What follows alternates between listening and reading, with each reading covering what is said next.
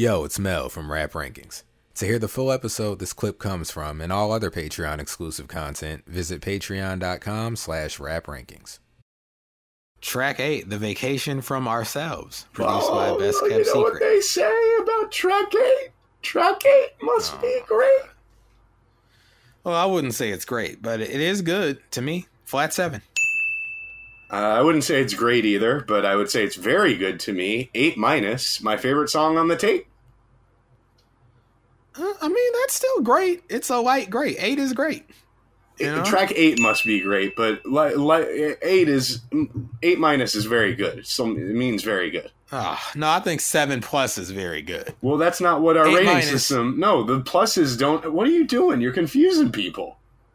No, I'm not. You're confusing people. What does a 7 mean? Are usually 7 is good. 8 is great. 9 is love. 10 is perfect. Wait, great. That's how I think about it. No, what does it say in the fucking copy, bro? Well, what does it say? It's I like it a lot.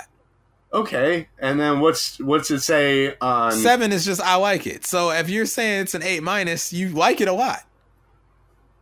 All right, Do you fuck not it. like it a lot? Yeah, I like it a lot. I give it 8-. My favorite song on the tape. All right then. All right, I guess Yeah. we're not confusing anyone. Neither of us. I'm just saying, like, I the think we're ultimate just- sort of like we're the clarifying. question I ask myself when I'm trying to, I have my own mental process. To me, like, yeah, the rating system is what it is. Make no mistake. It is what it says it is. But to me, when I'm deciding between a 7 and an 8, I'm like, do I think this is good or do I think this is great? Right. And the step above great is love, and above love is perfection. That's how I look at things. 6 is all right. 5 is nothing. Yeah. 4 is, you start getting into active dislike. But anyway. I don't really like it, but, I've heard worse.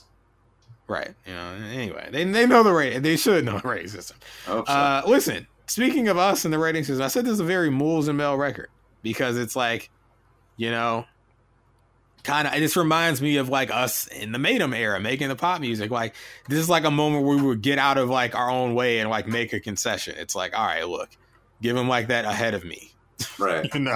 or like a whatever. Now, it's like this beat is the same sample as that Jay-Z American Gangster title track and Back in the Go mode. He's gone. In the Archival audio folder, I have the original sample. It's that Curtis Mayfield. He might be in the parking lot and like hear it through the walls, like, and come back in here, and All right, let's make this quick. Where is he? Where's this record? It's in the folder. Wale Archivo. Yeah, Curtis Mayfo. Yeah, Short Eyes. Curtis Mayfo. That I got a new drop for what I just did. Okay. Sometimes you got to look at something and say, we can't grab that. We can't grab that. We can't grab that. That didn't work. But here we go. Here's Curtis Mayfield. Stranger man took my only daughter round the candy shop. Soda pop. Quarter for a quarter. Remembering the loving way she wore her hair. Her sunrise eyes. What in the world? What Is that happened? it? I don't know. It just stopped. Well, maybe it's not to be then. But either way. Look, I've this says short eyes, but this is ridiculous. Either way, I like this flip of it better than the feature heavy song Back in the Go mode, because for me, this mix doesn't sound half bad, honestly. It sounds like pretty. You want to play some Vacation from Ourselves so they could hear it? Yeah, sure. I like this record. I'll play it. Let me see. Mixtape on Vacation. Here you go. Alright. Oh. Can you turn me up a little bit? Well, why didn't we? Because you said this would be better. Remember? A vacation from ourselves. That's what you said. I'm sorry. You gotta get a job. Yeah, mama's tripping, vacation, and you see they way out they minds. with no return ticket. This side here cold, this side here different. That's why I'm so annoyed. That's why I hear whispers. Call me a product of my own damn hood. Since Nautical was popular, been popular for good. Reason I'm good. Reason I stuck with a sound. I ain't playing like the rest who got free from it. I grew up on Circle Boys and Go-Go music. A couple others, but I feel they less important to me. The point is, it pointed me in the direction of my homegrown. It sounds bigger. It sounds warmer. The individual musical elements are able to shine a little bit more than they are on the feature heavy song. I'm not mad at the mix here. Like, it's not like CD quality mix, of course, but like, you know, it's a good mixtape mix. Can I say, when he's like, what do you say? Reason I'm good. Reason like, and I had never heard Wale at this point in my life when I recorded this and like, or wrote it rather in like 2009, 2010. I had exact bars that started like, and Jesse's probably heard it by now if he's listening to my discography, but I was like, the reason I'm evil, reason I'm this way, the reason I want, and I'm just like, I heard this and I'm like, oh no. But Wale, of course, didn't make the mistakes I made. The drops that are going to be made out of those songs and that Jesse will probably bring in for that special. I'm scared. I'm not looking forward to it, but hey. It's like a roast, you know? They do like the Comedy Central roast and shit. Yeah, I guess. You know. What can I say? This is actually ironic. I feel like I'm using that word a lot tonight, but hearing this, like the middle in between verses, he's like, "Hey Dan, was that all right?" He's like, Dan smacked, everything sound good. I'm like, you told on yourself. Yeah. Okay, because we know. Bro, what this that reminds me like. of when Kevin Owens went backstage after his match with Chris Jericho at Mania 33, and he went up to Vince and he's like, "We good?" And Vince was like, "No." And he was like, "No." Yeah. And he was like, "No." It's like, wait, what? I thought I was just gonna get the generic like handshake, hug, great job, pal, you know. And it was just like, "Is that good?" And he was like, "No." That's like, yo, we good? He's like, "No, we're not." Like, it makes it sound bad. Yeah, I just thought it was like. I do think ironic this song saves the tape. The mix actually is fine. So dude, it's like, to me, this song saves the tape though, because if he didn't come with something that I liked at this point, I might have to bring the homie in after after the 3 6+s where I'm like, man, you're just slightly missing the mark each time. It almost becomes like that much more frustrating each time you do. Right. Yeah, this is my highlight of the album so far to me. I think the highest rated. His raps on here since the intro, rather. I think his raps on here are probably the best raps that we've heard from him so far on the tape. I mean, you think? Yeah, you can make that argument. You know, yeah. I love the beat. You know, it's like kind of sultry.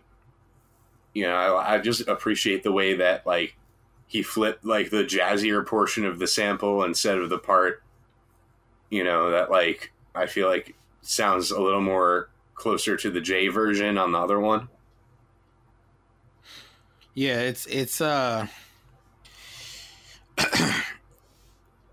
another one of these records, like many on here, where he's being conceptual and self-aware. And look, I'll always have a soft spot for those kinds of records because I tend to be as an artist, tend to be pretty conceptual and self-aware, as a person self-aware.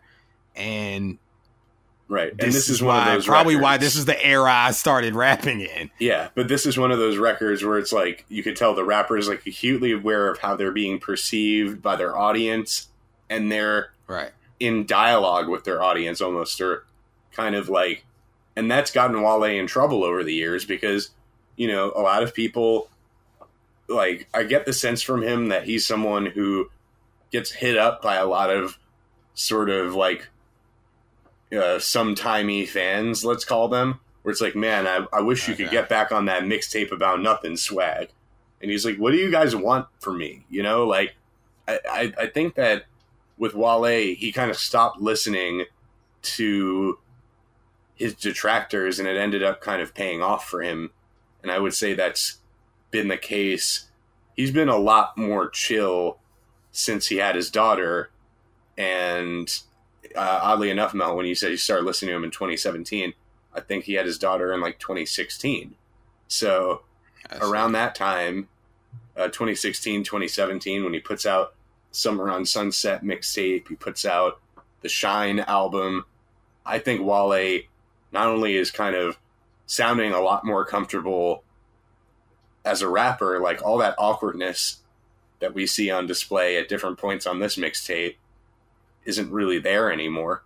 He sounds a lot more polished and seasoned and whatnot. And in general, I think, you know, you don't really get Wale like wiling out on social media anymore and getting into arguments. I think a lot of that, though, has to do with the fact that the whole blog, sort of rap blog sphere is, if it's not dead, I mean, it's on life support. That's what they get. Yeah. So, like, you know, at this point, I think arguing with Complex is beneath Wale, because, you know, at that, like, I look at them, what are they, like, basically surviving off the fumes of the Hot Ones at this point? No, I think they don't see anything from that. Oh, you mean Complex? Yeah. I mean, that's like what I'm its saying. own, like that whole First Sweet Feast thing. I think it's kind of already separated itself. I don't know. Oh, okay. But I didn't know if they're... I don't know. I'm just guessing. I don't know what their dealings are still with one another. I think Complex owns First Sweet Feast. No, they did. They definitely did at a point, but I feel like maybe they've separated since then. I don't know. Either way, it's like nothing. Like nobody's reading that shit anymore. Like people used to go online and have arguments about Complex top 50 listicles. Nobody posts listicles anymore. And I love it. You know, but yeah, this is, I would say, like, mileage on a record like this might vary depending on if you were outside during this era, because it is very much like kind of an internet rapper, quote unquote, talking to other internet rappers, essentially, because everyone listening to this mixtape also raps or makes beats.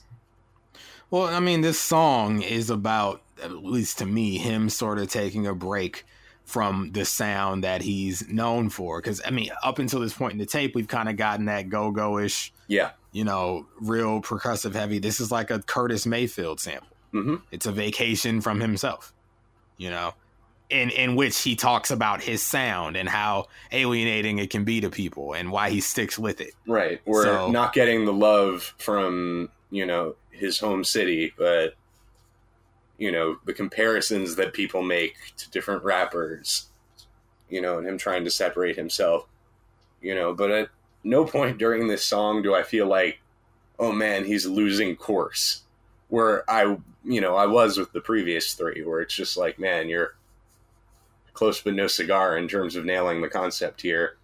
I think this is great musically. I think Wale also rises to the occasion, and yeah, I think overall, probably my favorite song on the tape. Same, other than the intro. So, spoiler. I mean, there's one more coming up that ties with this, but yeah, listen, folks. This is what you gotta understand, okay?